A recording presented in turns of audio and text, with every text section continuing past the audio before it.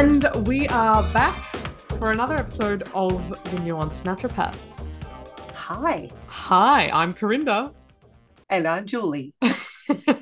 And together, We're the Nuance Nuance Naturopaths. Naturopaths.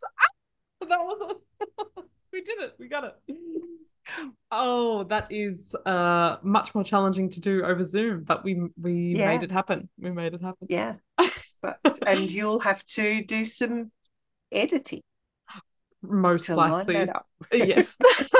Yes, I will. Future Corinda, here's looking at you, kid. Um, Today is going to be a bit more of a deeper dive episode onto a big old topic, not super big. Mhm. It's relatively niche, but it's a Hmm. topic that is relevant to Julie and has been on her heart and mind. So she's going to be a bit more in the spotlight this episode, and I'll sort of be chiming in as I have questions, as I'm sure I will. Mhm. Um, Today's all about what is known as Bali belly, but also more not maybe not more known, but also known as traveler's diarrhea. Yeah, it's probably more correct terminology. It's also known as the Rangoon Runs or Montezuma's Revenge. Oh, okay. I didn't know this was like a fantasy novel. No, it's just demonstrating that. I mean, it's a bit unfair to call it probably any of those things because Yeah. it can happen anywhere in the world. It's just that it commonly happens to people who are traveling in countries where there is, differing food standards or hygiene practices or untreated water. Right. So Um, it's not yeah, it's not something that is just specific to Bali or specific to any of those places no, exclusively. Yeah. Cool. it can happen in your own home. And and I guess on that point, what is it? Well, even this is not really clearly defined Oh. because people will experience some kind of gastrointestinal upset whilst traveling, Mm-hmm. and then they may attribute it to certain things like they've eaten a food, they've drunk some water, they forgot and cleaned their teeth with the untreated local water, something like that, and they've usually experienced symptoms like diarrhea, vomiting, Mm. fatigue, bloating. You could get reflux, abdominal pain, griping pains, Mm. flatulence. So any of those sorts of gastrointestinal symptoms that you can experience as a gastrointestinal upset. Yeah. And it's just that it happens often while traveling, and therefore it's called Bali belly or traveler's diarrhea. Yeah. Right. Okay. And so what causes it? Is it exposure to a specific bacteria or specific pathogen, or is it just the change in what you're exposed to compared to what you're usually exposed to in a more Yeah. westernized home life? Yeah, well, it can be any of those things. And keeping in mind, too, that people are traveling with perhaps suboptimal gut health anyway. Mm, So you might go on holidays and you've already got some leaky gut, or you've already got some kind of dysbiosis. And I should just give you the term for dysbiosis, or mm. the definition of dysbiosis. So Jason Horrocks, I think, sums it up quite nicely. I'm such a fangirl, aren't 3 episodes in a row now. Whew. I? No. So when the growth of potentially pathogenic microbes and pathobionts, so they're the species that when in normal levels are a healthy commensal species, but when in different ratios can be problematic. Mm, So when the growth of potential pathogenic microbes and pathobionts overtake their beneficial counterparts, leading to alterations in the metabolic activities and metabolic byproducts of the ecosystem, leading to harmful consequences. mm-hmm. So essentially, the ratio of species in your gut is disrupted, Mm-hmm. the numbers may be disrupted, and that can be up or down, Mm. and there can be a whole range of reasons for that dysbiosis. So you Mm. can start with a little bit of dysbiosis Mm. and then travel, and that can become worse. Interesting. Okay. So most commonly, I think people experience a bacterial um, pathogen, Mm-hmm. which is food borne from contaminated food or from water, Mm-hmm. um, and that might include species like E. coli, Salmonella, Mm-hmm. Shigella, Campylobacter jejuni, um, or it could be viruses. Mm. So, like a norovirus or a rotavirus. Now, that would be something that you could also catch just by contact. So, somebody Um. that is in the place, the cafe that you're in, and they touch something and you touch it and you transfer it from hand to mouth. Or Oh. I'm not sure whether that can be airborne. Oh, okay. I Possibly, guess I think if potentially. if it's aerosolized, what's the Mm. word? Yeah, like in a toilet or something, where it Yeah. becomes airborne. Yeah. Yep. Um, so those two are probably the most common. Mm. Um, and then there's parasites. So Mm. Entamoeba histolytica, Giardia intestinalis, and Cryptosporidium parvum are also really common parasites. There Yeah. are more It, than just those. Um, there's also a question too about some of these, about whether maybe they are commensal species that um, are in the gut normally in small numbers, mm. and under certain circumstances then are allowed to proliferate, and then they become problematic. But Right. you know, the study on the microbiome is still new, and Mm. there's been a real explosion in the research, but there's still so much that we don't know because Yeah. we've assumed for so long that this wasn't really a thing and it didn't matter, Yeah. and now we're discovering it's an organ in its own right, and we are a holobiont. We are the sum of our microbial species and our own cells combined. Isn't that? Oh, that is crazy to think about. Yeah, yeah, Oh. Oh. yeah. So Mm. they're probably the most common things, but then there are other things. I mean, you think about traveling. Um, my own experience. Mm. Leading up to travel, the flights, packing your bags, getting to the airport on time. If you're traveling with other people, there's the organizing other people, organizing kids. Mm. It can be a stressful experience, even when it's relaxing. Like even Mm. when you get there and it's still relaxing, you're still out of your comfort zone. Mm. And those things can stimulate the stress response, which can, as we've spoken about before, can shut down the production of hydrochloric acid, can slow peristalsis, Yeah. can reduce the gastric secretions. And those things all can alter the balance of the microbiome in and Mm. of themselves. Mm-hmm. So you've also got dietary changes. Do Mm. you land in another country, you're not likely to be eating the same foods that you were eating at home. Right. So, people can blame food as being off or rancid or contaminated, but that might not necessarily be the cause. Mm. It might be that you're eating um, new and unfamiliar foods that contain molecules that your body's just simply not used to. Yeah.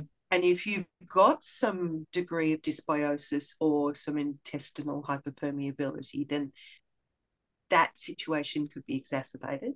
Yeah. You might be eating more fatty foods. You might be eating more spicy foods, more sugary foods, more meat, or more histamine foods. In some countries, you go to eat the seafood. If you're eating seafood and it's not caught that day, it's going to be really high in histamine. That histamine is going to give you a bit more of a histamine load. And particularly if you're somebody that has an allergic disposition or eczema or asthma, Yeah. then histamine might be an issue for you. Or if you're menopausal, you're going to have a potential perimenopausal.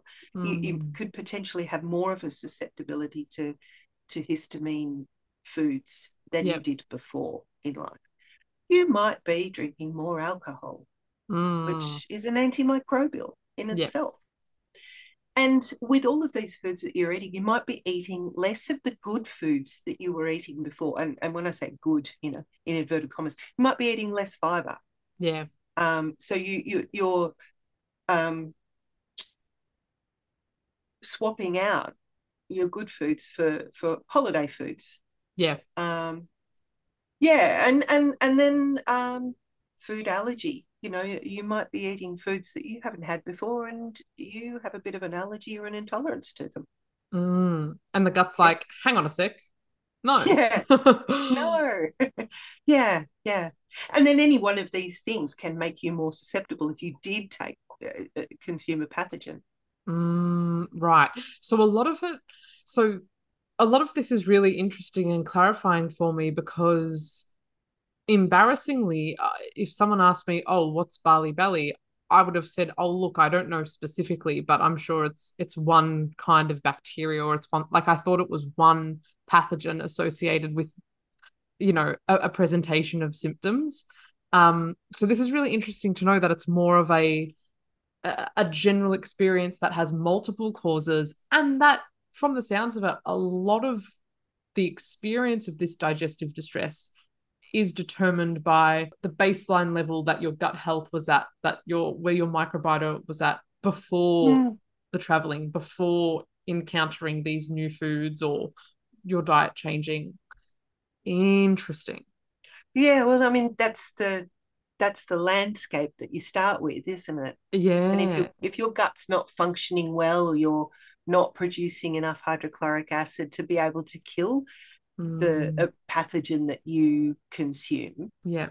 then you're more susceptible. So Right.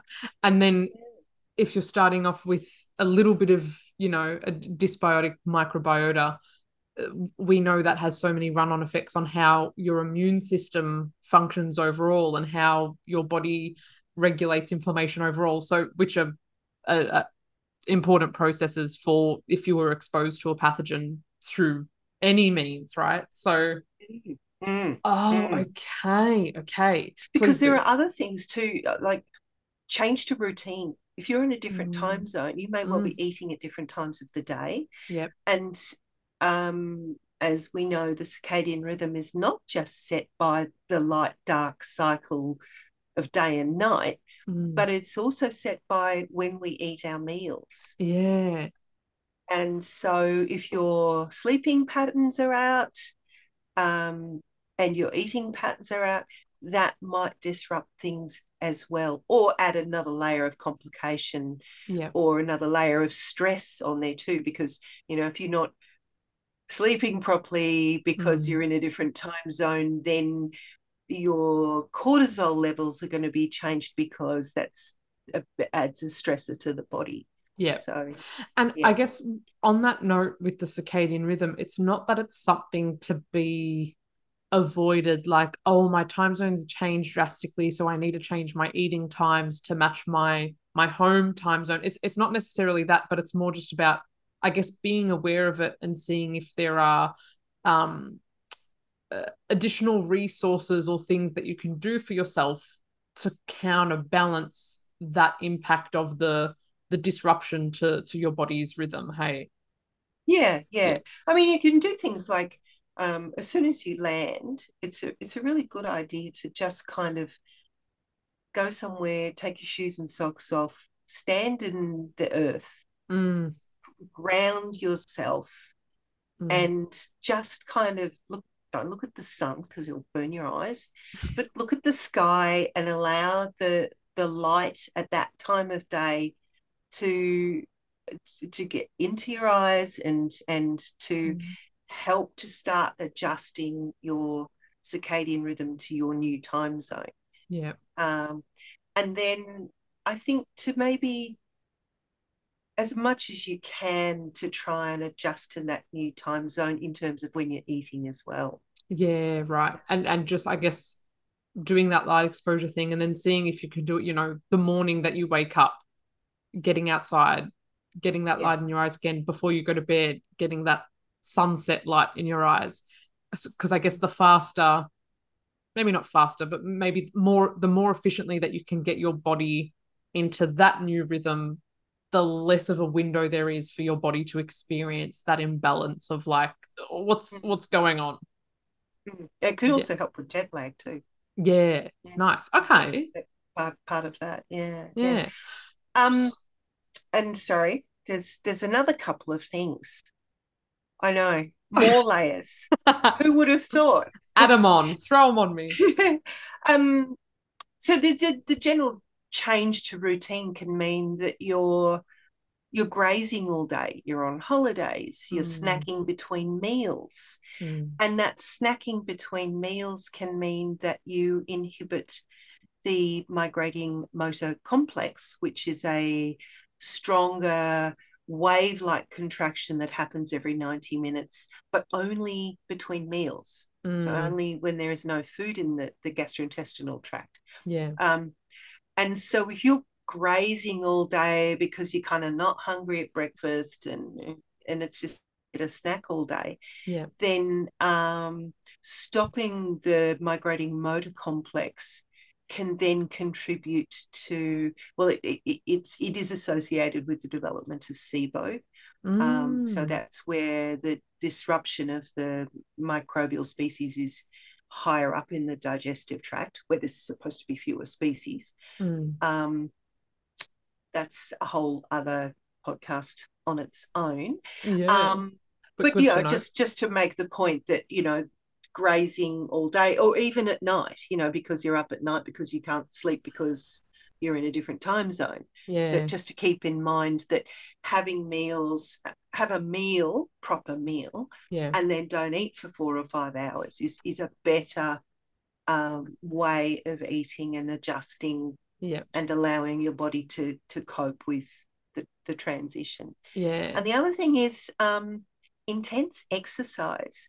So sometimes people will go on holidays and it's for a specific, I don't know, going rock climbing or Mm, hiking or something where you're doing a level of exercise, long distance swimming or marathon running or something like that. Exercise, um, daily exercise, like a nice walk, is actually demonstrated to improve the diversity and abundance of species of the microbiome.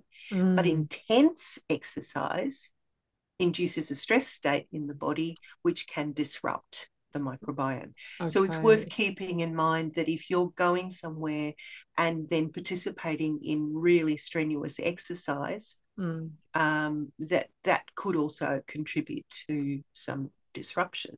And could that even be in a case of, like I hear a lot of people go overseas for a holiday, they don't have a car there. The public transport is totally different there. And so pleasantly, but a change from their usual lifestyle, they're walking everywhere and they're thrilled at like the steps they're getting in per day, but it's also taking a lot out of them because it's so far from their normal home routine. It's so far from how much exertion they would be enduring when they're back at home. So even though, yes, walking's great for you, I guess that's another thing to keep in mind in terms of are you going from virtually zero to Mm. 100% in terms of your activity. And if that's going to be if you know that's going to be the case, maybe seeing if you can just up how much you're walking before the holiday, just so there's less of a gap. Like, would that be Yeah. a good thing to focus on? Yeah. Yeah. Yeah. Because I mean, and it's easy to tell because it's inducing a stress state. So Mm, if you're feeling exhausted yeah. at the end of the day, then you've you've made a big jump in what you would normally do and what your fitness level would normally Yeah. tolerate. So that stress state is what you're looking for there as a sign. Yeah. And Mm. certainly if any of that fatigue or exhaustion is lingering over into the next day, or sequential Yes. days after the intense activity.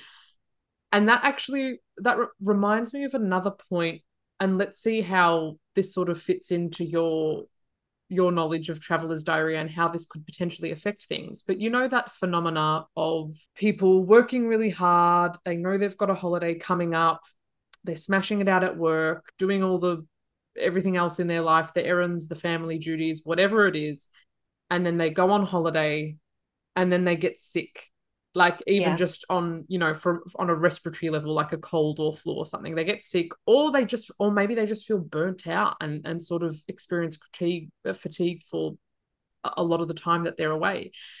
Mm. And I guess the way that we describe that is like your body is in that higher stress state for so long, it's pushing through, it's keeping immunity at a certain level, it's suppressing things at a certain level, so that when you finally do get the opportunity and the chance to just relax, where you don't have the usual work routines, family duties, that's the body's opportunity to be like, right, okay, can we deal with this stuff Yeah. that we've been like just powering through for all these months and weeks.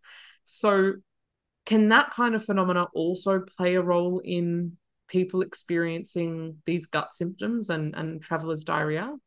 Yeah. Yeah. Absolutely. I mean, the immune system is the interaction between the immune system and the gut microbiome are Mm, inextricably linked. yeah. Um, I mean, and it's interesting because we talk about the stress state as inhibiting digestive function and inhibiting the production of hydrochloric acid and gastric secretions and everything. Mm, The other thing that happens in a stress state is that elevated cortisol is mm, um, it is an anti-inflammatory. It's a natural anti-inflammatory, mm, and that helps the immune system to cope with when you're in that acute getting ready to leave. I've got to work hard, all that sort of stuff, mm, and then you go on holidays, and you've got a combination of maybe you're in a plane where mm, there's they actually in the cabin of the plane they reduce the amount. There's actually reduced oxygen mm, um, in the changed air pressure of the plane. mm, You're also closer to solar radiation, so mm. you experience that. You're also in a closed environment with people who, as I experienced, well, as a few people have experienced just recently, people Mm. on planes that are carrying bugs, carrying viruses. Yeah. Um, and then you land and you go and rest and relax, and that's when the body goes. Well, the body then doesn't have the cortisol level to, Yeah. so If it the it drops and Yeah, and I guess the nuance there is that yes, for shorter periods of time or more acute cases, it's just the body's way that it will pump out more cortisol to cope and to sort of get through it, and then hopefully come into a not so much of a drastic drop in, but sort of come to a rebalancing, leveling out phase. But the risk there is that if that really stressful period goes on for a long amount of time and then becomes chronic stress, and it becomes chronically elevated cortisol, that can then have almost an opposite effect of then yeah, contributing to inflammation, um, not keeping the immune system in check. So it's a it's a fine line there with cortisol and stress, and the benefits then sort of turning the tables and becoming detriment. Yeah. Yeah, yeah. And then we've got the mitochondria in there, which is another episode that we're going to do on its Yes. own. But Yes. the mitochondria is one of its functions is to produce. So let's all say it together. It's the powerhouse Powerhouse of the of cell. the cell.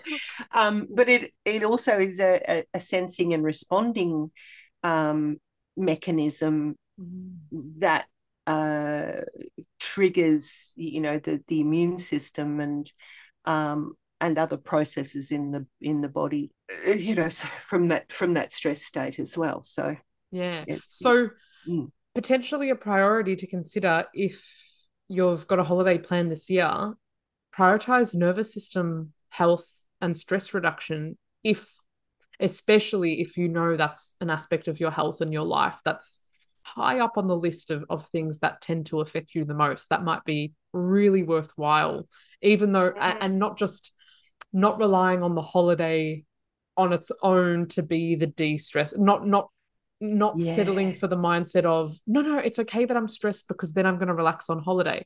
But maybe challenging yourself a bit and going, no, I want to make the most out of the holiday, so I'm going to prioritize my nervous system before the holiday, so it's not this yeah, drastic contrast. yeah, yeah. Yeah. I was chatting to so I catch a lot of Grab cars here, which is like Uber. Mm. And I was chatting to one of the drivers the other day, and we were talking about just my usual conversation about how the Balinese are really good at stress reduction, just as Mm. part of their daily life. And I asked him if he meditated, and he said, "Oh yes, I meditate every day." He said, "I have to because I work so hard, right? Because they drive long hours, Yeah. right?" And he said, "If I didn't meditate, my body would never relax." Wow. Yeah, yeah. So yeah, And the every night he answer meditates. And the answer we tend to hear from people here is that no, I work so long, I don't have the time to meditate. Yeah, Yeah. yeah, yeah. Or how's that But for a perspective shift? I know, I just loved it. It was just brilliant that Yeah. that recognition that it's just that's part of his day. That's what he has to do in order Yeah. to function. And if you think about it, it's like a daily hygiene practice. I think this is what I say to people all the time. You take the time, you have the time, you Yeah. make the time every day to clean your teeth Yeah. and to wash your body and to wash your hair and do all of those physical hygiene practices. Yeah. So it shouldn't be too much of a stretch to take another 5 or 10 minutes, 24 ideally, but 5 or 10 minutes a day Mm. to look after do your mental hygiene, your nervous system hygiene Yeah. practice. Yeah. And yeah, it's like Mm. a daily holiday.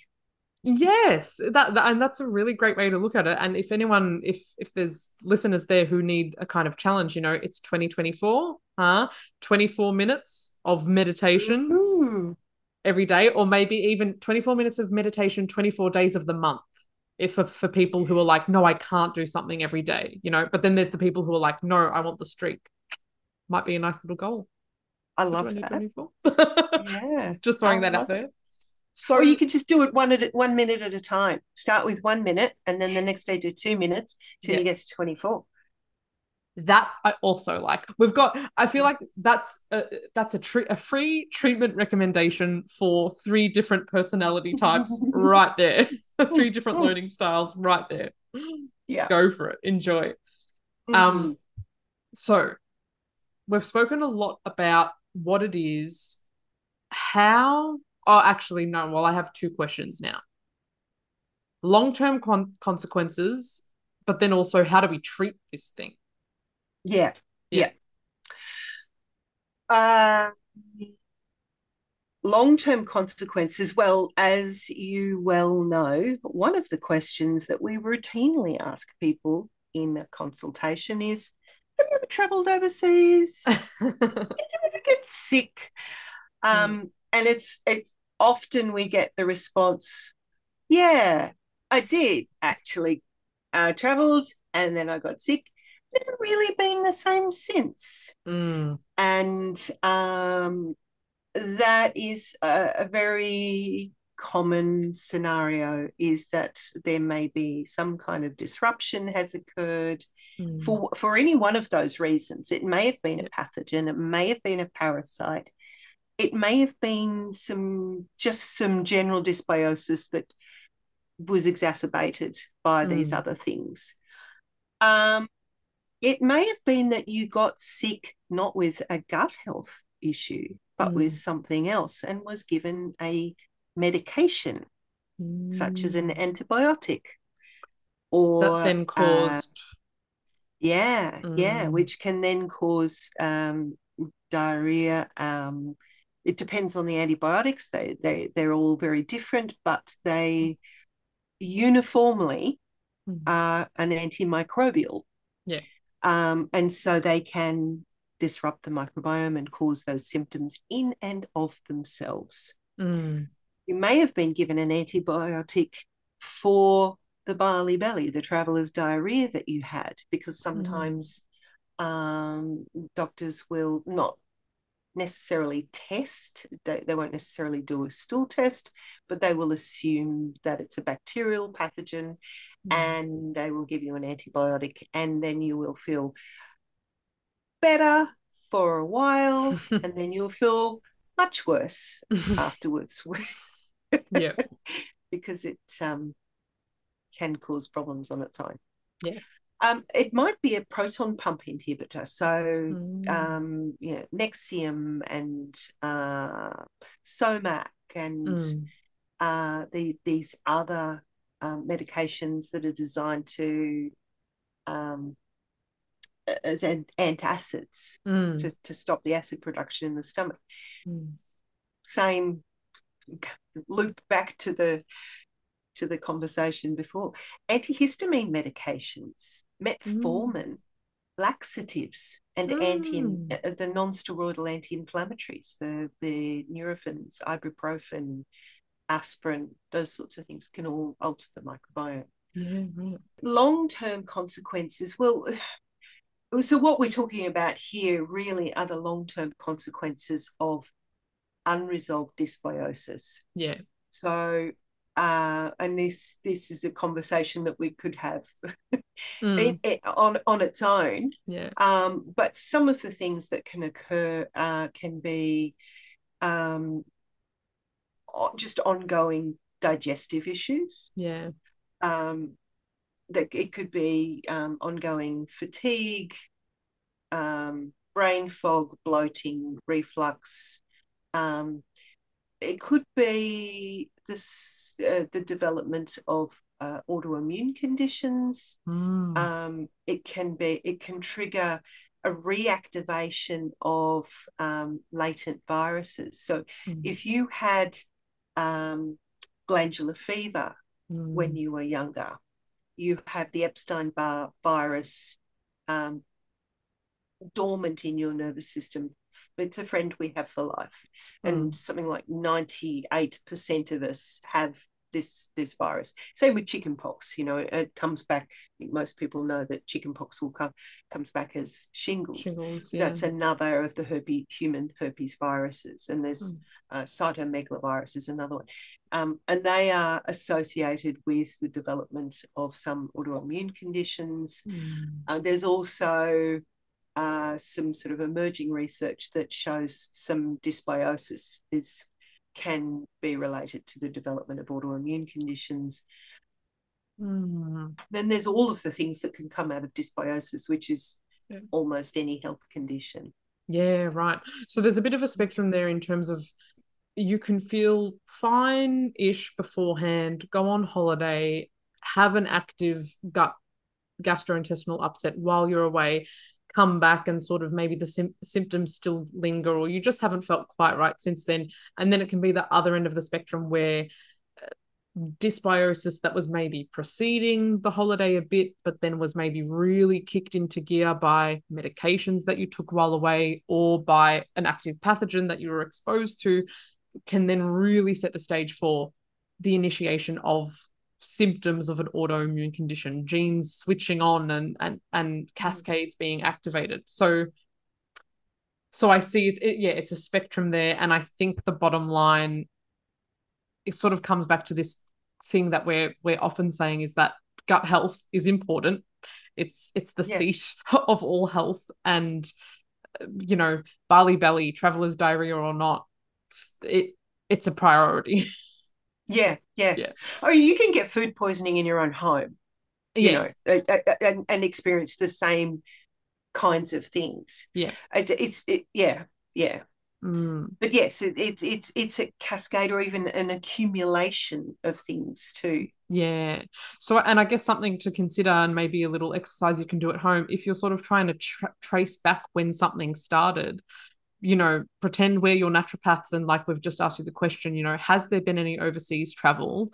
Sort of list out the dates and the places that you went, and then see if you can remember, did I have to take any medications? Like, even imagine you got injured or there was a puncture wound and then you needed to take antibiotics for that. That can then affect the gut. Or Mm. did you have an active um, stomach bug? And just sort of Or reflect on that, because you could be having non-gut related symptoms now, and you're on this health journey of like trying to get to the bottom of what's going on.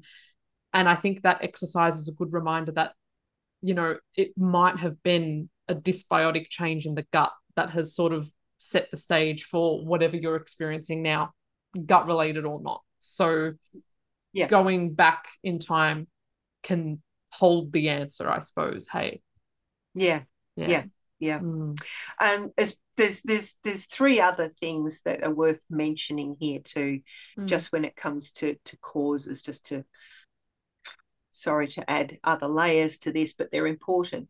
And mm, that is that in some countries, you may be exposed to pesticides, herbicides, um, different chemical ingredients that are added to foods. mm, You might be eating food out of plastic containers, so you're more exposed to mm, BPA, phthalates, um, triclosan, those sorts of environmental chemicals, or breathing in more. Like if you're riding a bike around Bali, you're breathing mm, in lots of diesel fumes. mm. So wear a mask.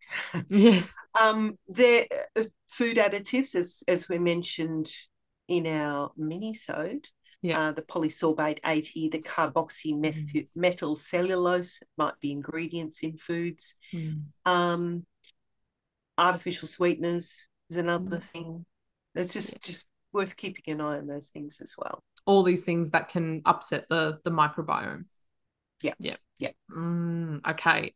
So if you were to have an active case of traveler's diarrhea in a foreign country, um, Yeah. and maybe more specifically a non-Western country, how would you be treated? Depends where you are. Mm, Depends what resources you have available to you, mm, because if you're English speaking and you're in a non-English speaking country, sometimes getting the information can be difficult. It depends what access you have to the local healthcare. yeah. The conventional Australian treatment, Mm, um, I mean, they talk about mostly it's around prevention. So mm, just hygiene, washing hands, caution around drinking water and mm, food, about the preparation and the storage of food, making sure that it's been treated well. There's mm, no specific vaccination or for that for travelers diarrhea, mm. although there the health department recommend sometimes that you're vaccinated against cholera because it may reduce the incidence of travelers diarrhea. Okay. I'm not sure how I feel about that if you Fair. didn't need a cholera vaccination anyway. Yeah.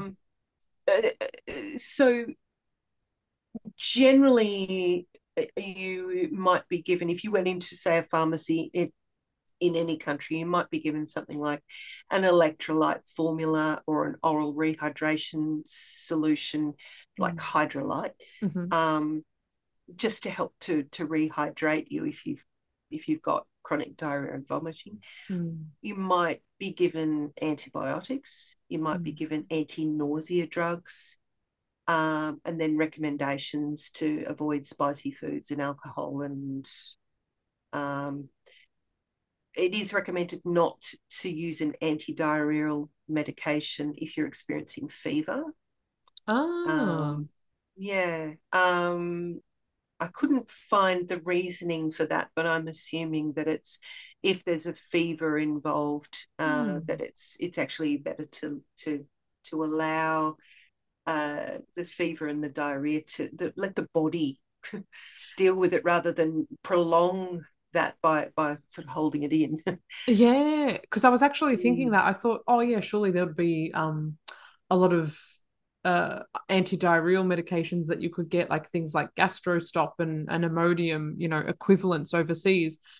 And then yeah, just as you mentioned that, I thought, oh yeah, shivers, especially if it's some kind of bug that is causing the symptoms. Like that as much as you can get you want as much as you can get out, and so perhaps a fever is an additional sign that it's like an active pathogen that's triggered the immune system, and it's like, okay, let the body do what it needs to do, as Mm. uncomfortable as that can be. Yeah, yeah. Yeah, But remember that the fever is a process in the body of raising the temperature of the yeah, body to kill bacteria that can't tolerate heat.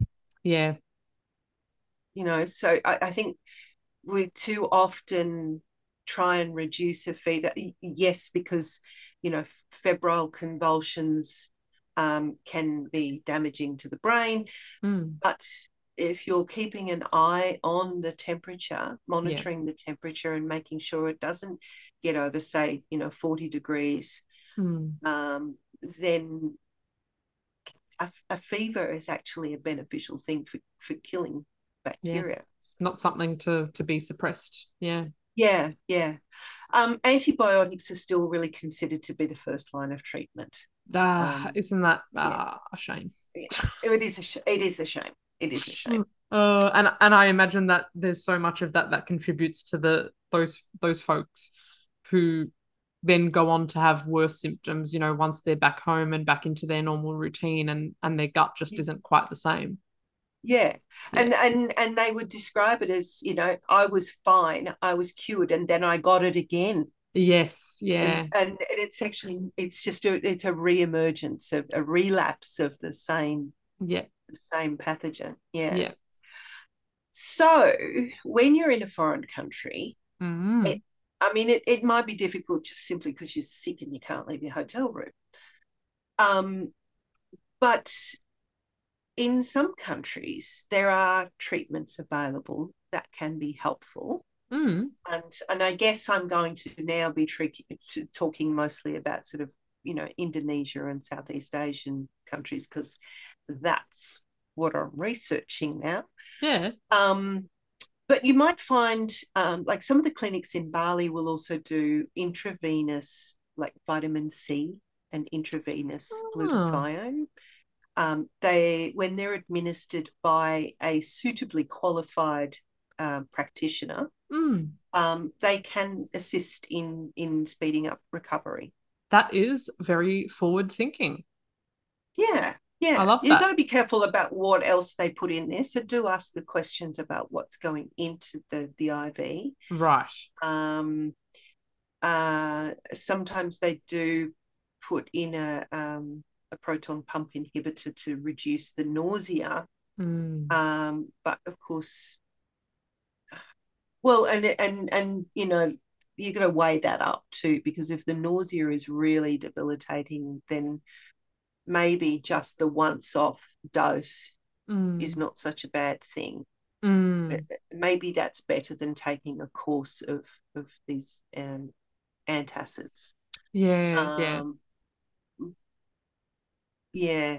Anyway, that's that's just another thing. And seek the help of your practitioner, Yeah. or advice of a practitioner in that instance, because it's going to be on a case by case basis. Yeah. But what I really wanted to talk about, Mm. we get into the source now, is that there are local natural medicines in Southeast Asian countries that have been used for centuries around the world very successfully to treat things like traveler's diarrhea, to help Mm. reduce the symptoms and help you recover more quickly and without ramifications of the medicines themselves. Yeah.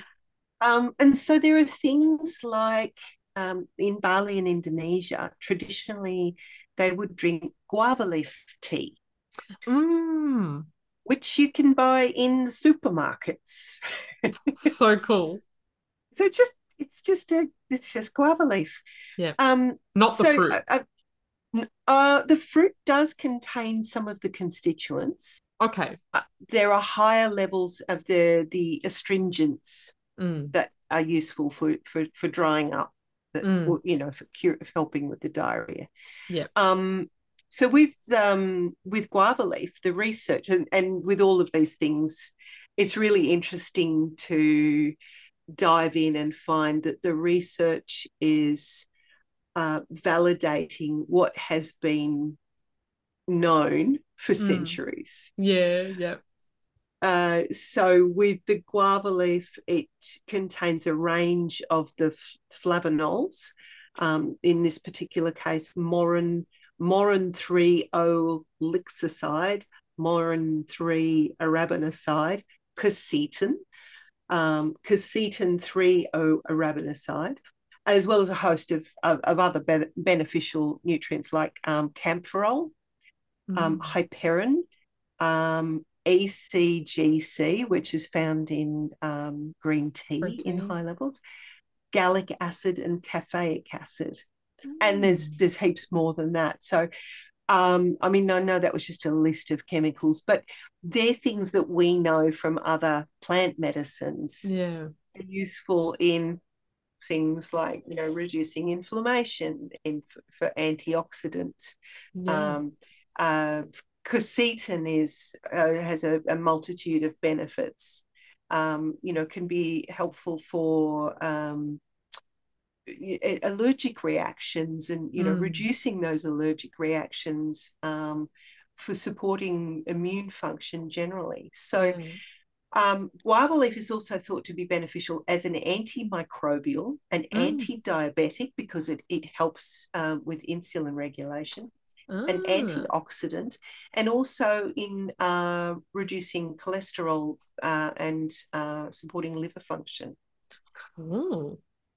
The fruit contains many of the constituents, though in differing amounts. Mm. So if you can't find guava leaf tea, but you can find the guava juice, Mm. check the other ingredients on the back of the pack.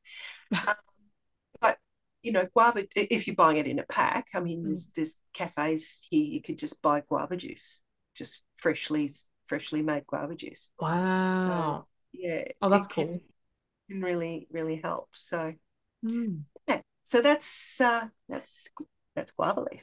Then Mm. there's the if you're familiar with the fruit, the mangosteen. So Yeah. it's so a sort of a black hard husk on it. Mm.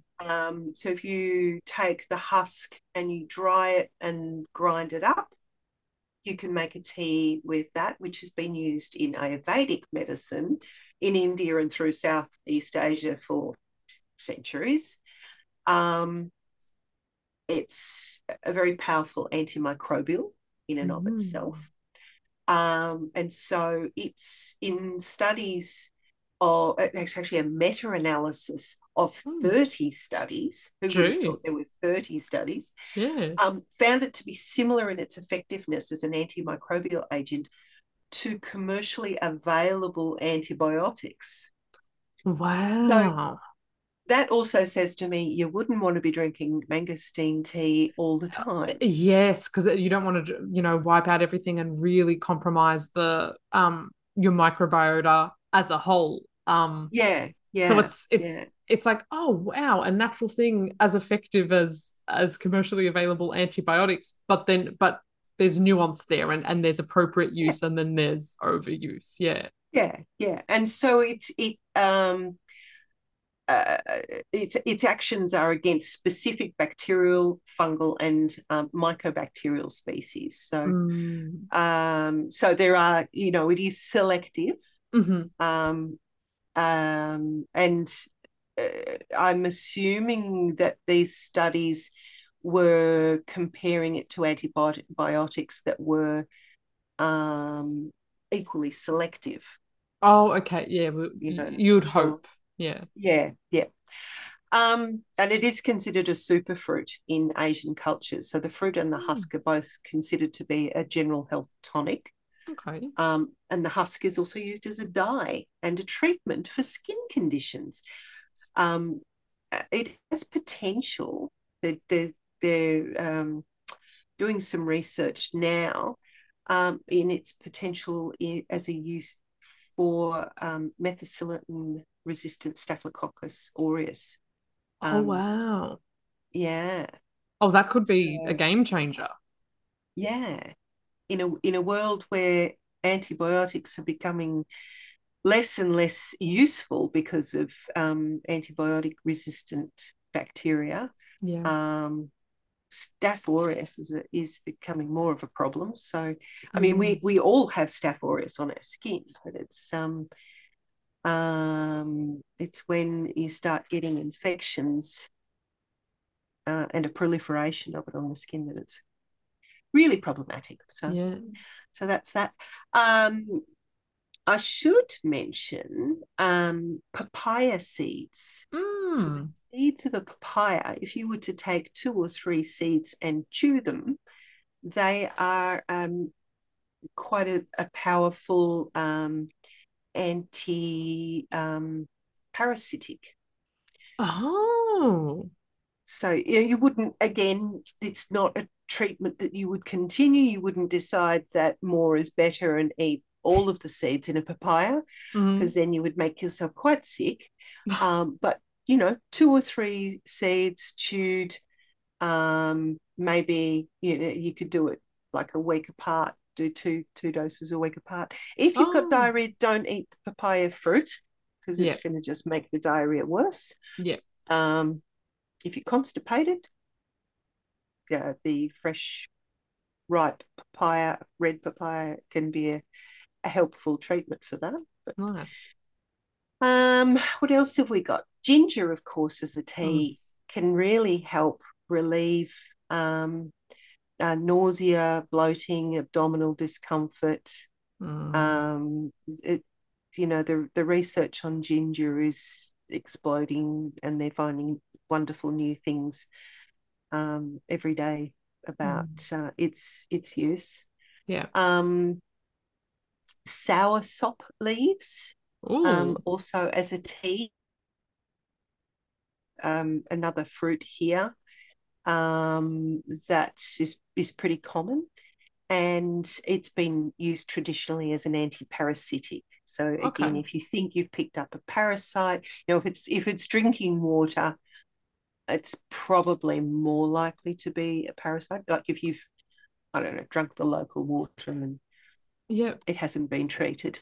So you Okay. might use sour sop leaves in that case. Cool. Then we get to turmeric and Mm. temulawak. So turmeric is the orange curcuma longa species that we're Mm. all familiar with in Australia. Mm. Temulawak is Curcuma xanthorrhiza. It's a kind of a paler yellow. We Mm. do get temulawak in Australia, as I discovered after Mm. doing a bit of deep diving. I spoke to an organic grower of turmeric, and I said, "This yellow one that I'm sometimes given when I order my turmeric, is this temulawak? And he said, I don't know what temulawak is. And I said, is it curcuma xanthorrhiza? He said, oh, yeah, because sometimes they just swap it out if it just depends on what's growing at the time. Yeah. Um, what I did discover here is that temulawak is a very different looking thing here because it grows so much bigger. And Oh, if you find the mother, it's the mother being the main root, which is usually like a circular, like a spherical sort of ball that the other rhizomes grow off. yeah. Um, I got one that was almost tennis ball size the other day from the market. Wow. Picked it up and I went, what's this? And she said, Temulawak. No, it can't be. It looks so different. But yeah, that's what it is. Oh, the mother root. Okay. The mother root. So the mother, if you can get the mother root of any of the turmeric species, so you're buying it fresh from the supermarket and you Yeah. get the big round one Yeah. rather than the sort of finger-like projections, Yeah. the mother always contains more of the constituents. It's kind of Oh, richer in those constituents. okay. So yeah, so it's always better to get the mother if you can. Okay, good to know. Yeah. You can take your turmeric or your tamalawak or any of the other turmeric species. There's also a white turmeric, um, and others. There's so many turmerics. I thought there was only one. You can take it as a tea, a couple of Mm, slices, some boiling water. You could put some ginger in there as well. yeah. Um, it's, of course, a very potent anti-inflammatory. Mm, In the curcumin. So there are different types of curcuminoids in the turmeric to the temulawak. mm-hmm.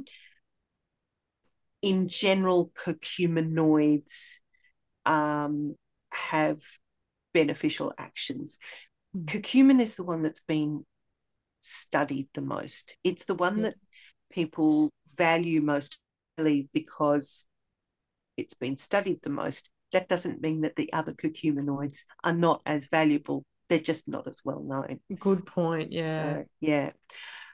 Turmeric also is beneficial to the microbiome because of the polyphenols Mm, in it.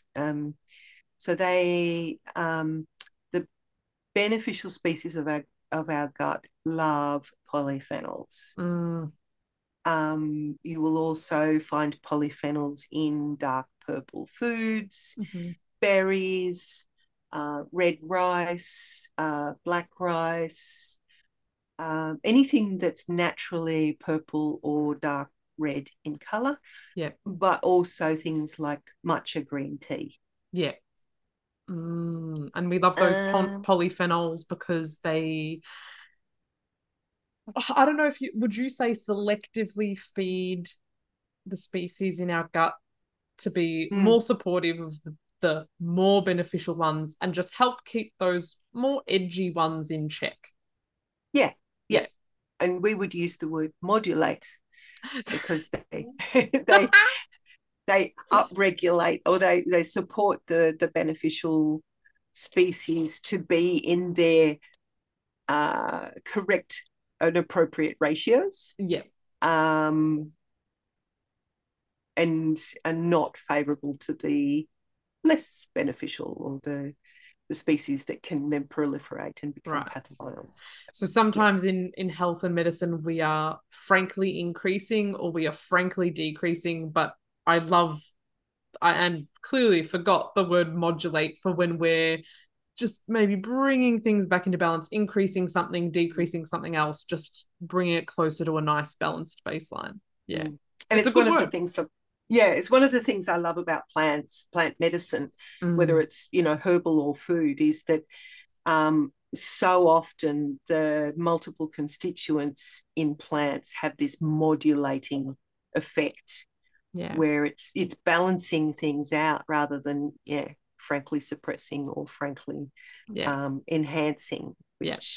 which is what a single constituent like a drug, like a Mm. pharmaceutical drug, can do, and that's sometimes where the side effects come in. And therein lies the main difference between, I guess, standard pharmaceuticals and plant medicines. Hey. is that Yeah. a plant medicine will, like, it's very rare unless we're working with, psychedelics, I suppose. Plant medicine will very rarely take you out of range if we were working on something that didn't even apply to you in the first place. You're not Mm, it's not, say you don't have a huge amount of inflammation and then you take an anti-inflammatory a plant that has been known to have anti-inflammatory actions, it's not going to totally suppress your inflammation or anything like that. It's plants tend to work with what's present in the body, which mm, also mm. makes them really cool. Yeah. And part Yeah. of that is because we've evolved around each other. We've evolved, the Mm. plants and humans have evolved together, and we respond to them and they respond to us. Oh, that's such a good We reminder. forget Yeah. that stuff. We Yeah, really yeah, do. Yeah. yeah.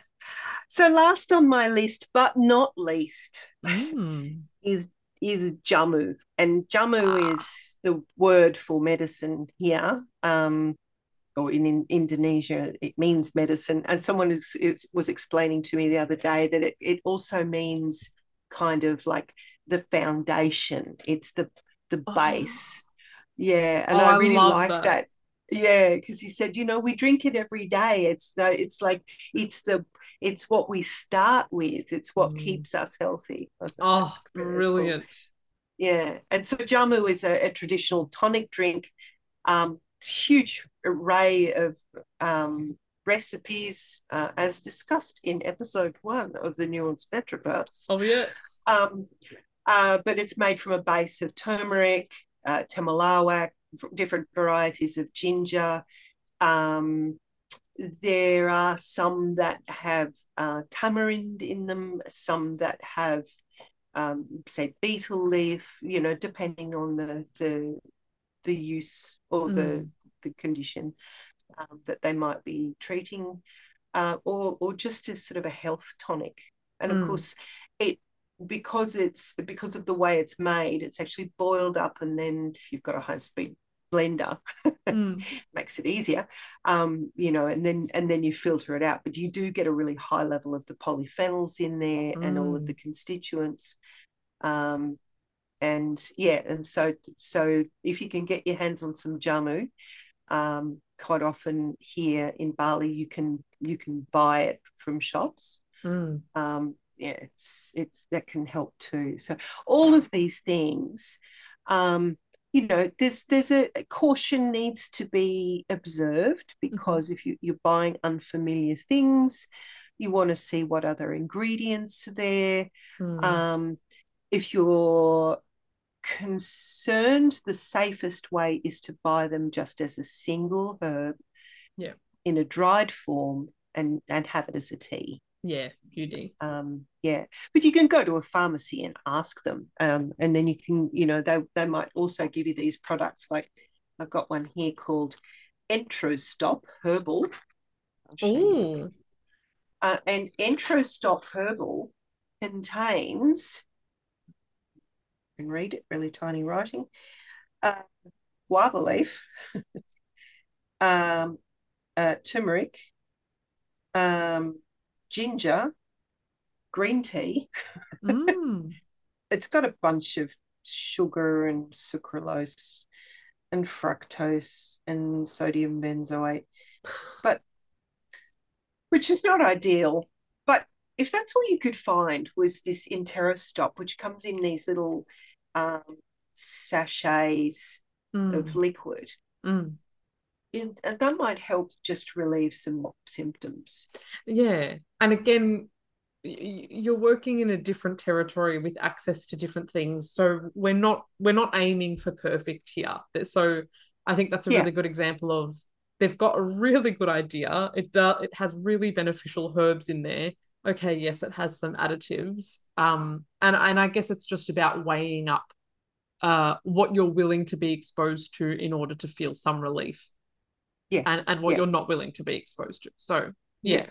And you ask the pharmacist. I mean, most of the Mm. pharmacists here they speak English very well.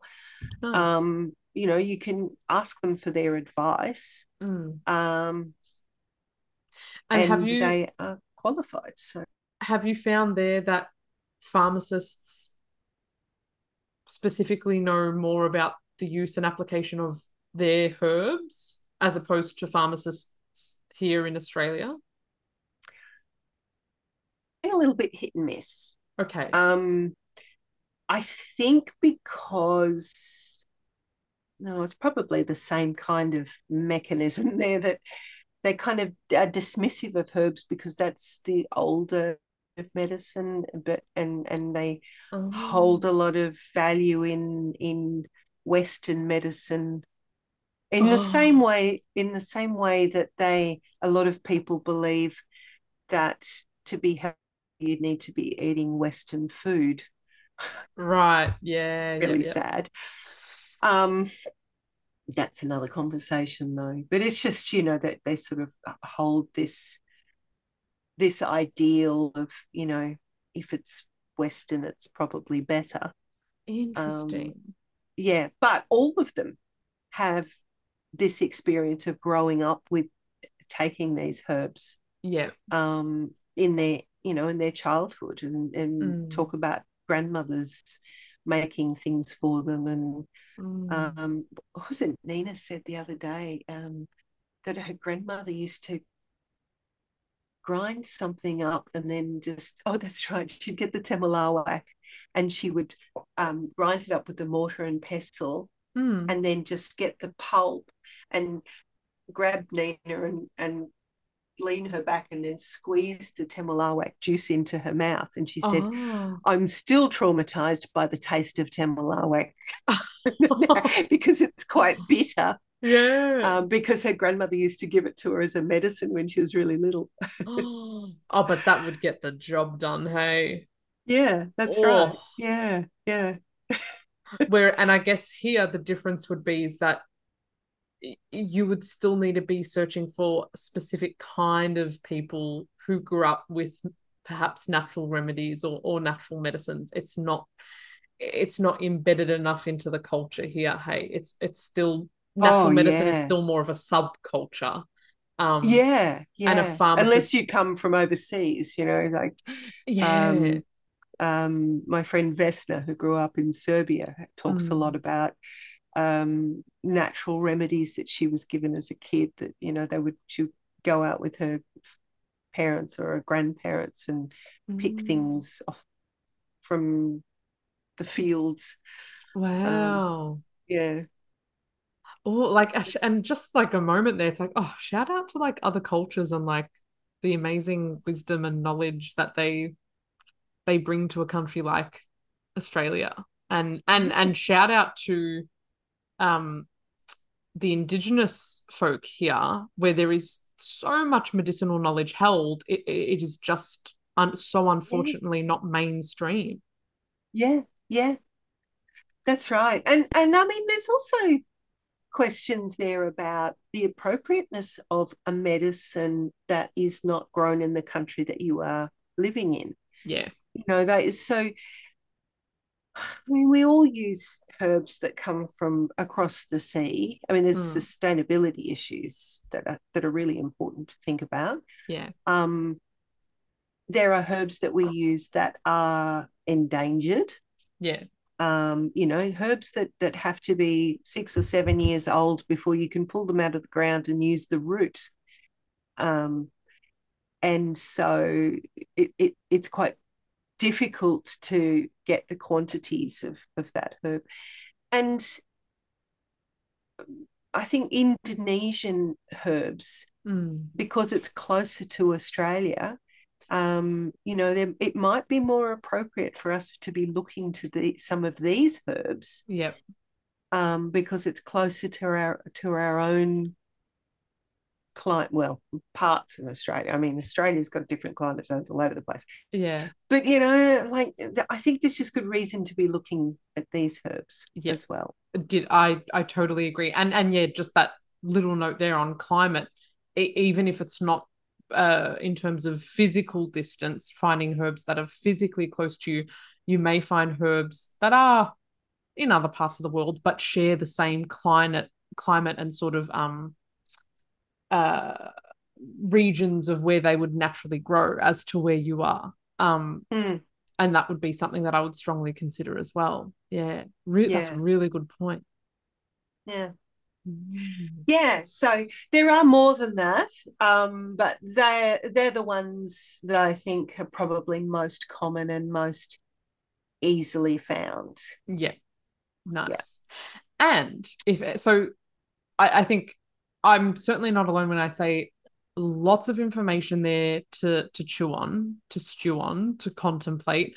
I certainly learned things about traveler's diarrhea that I was not aware of before before hearing you talk about it. And I now know some extra herbs and traditional fruits that can be used to help address the symptoms. Should I yeah, find myself in Bali with traveler's yeah, diarrhea someday? yeah.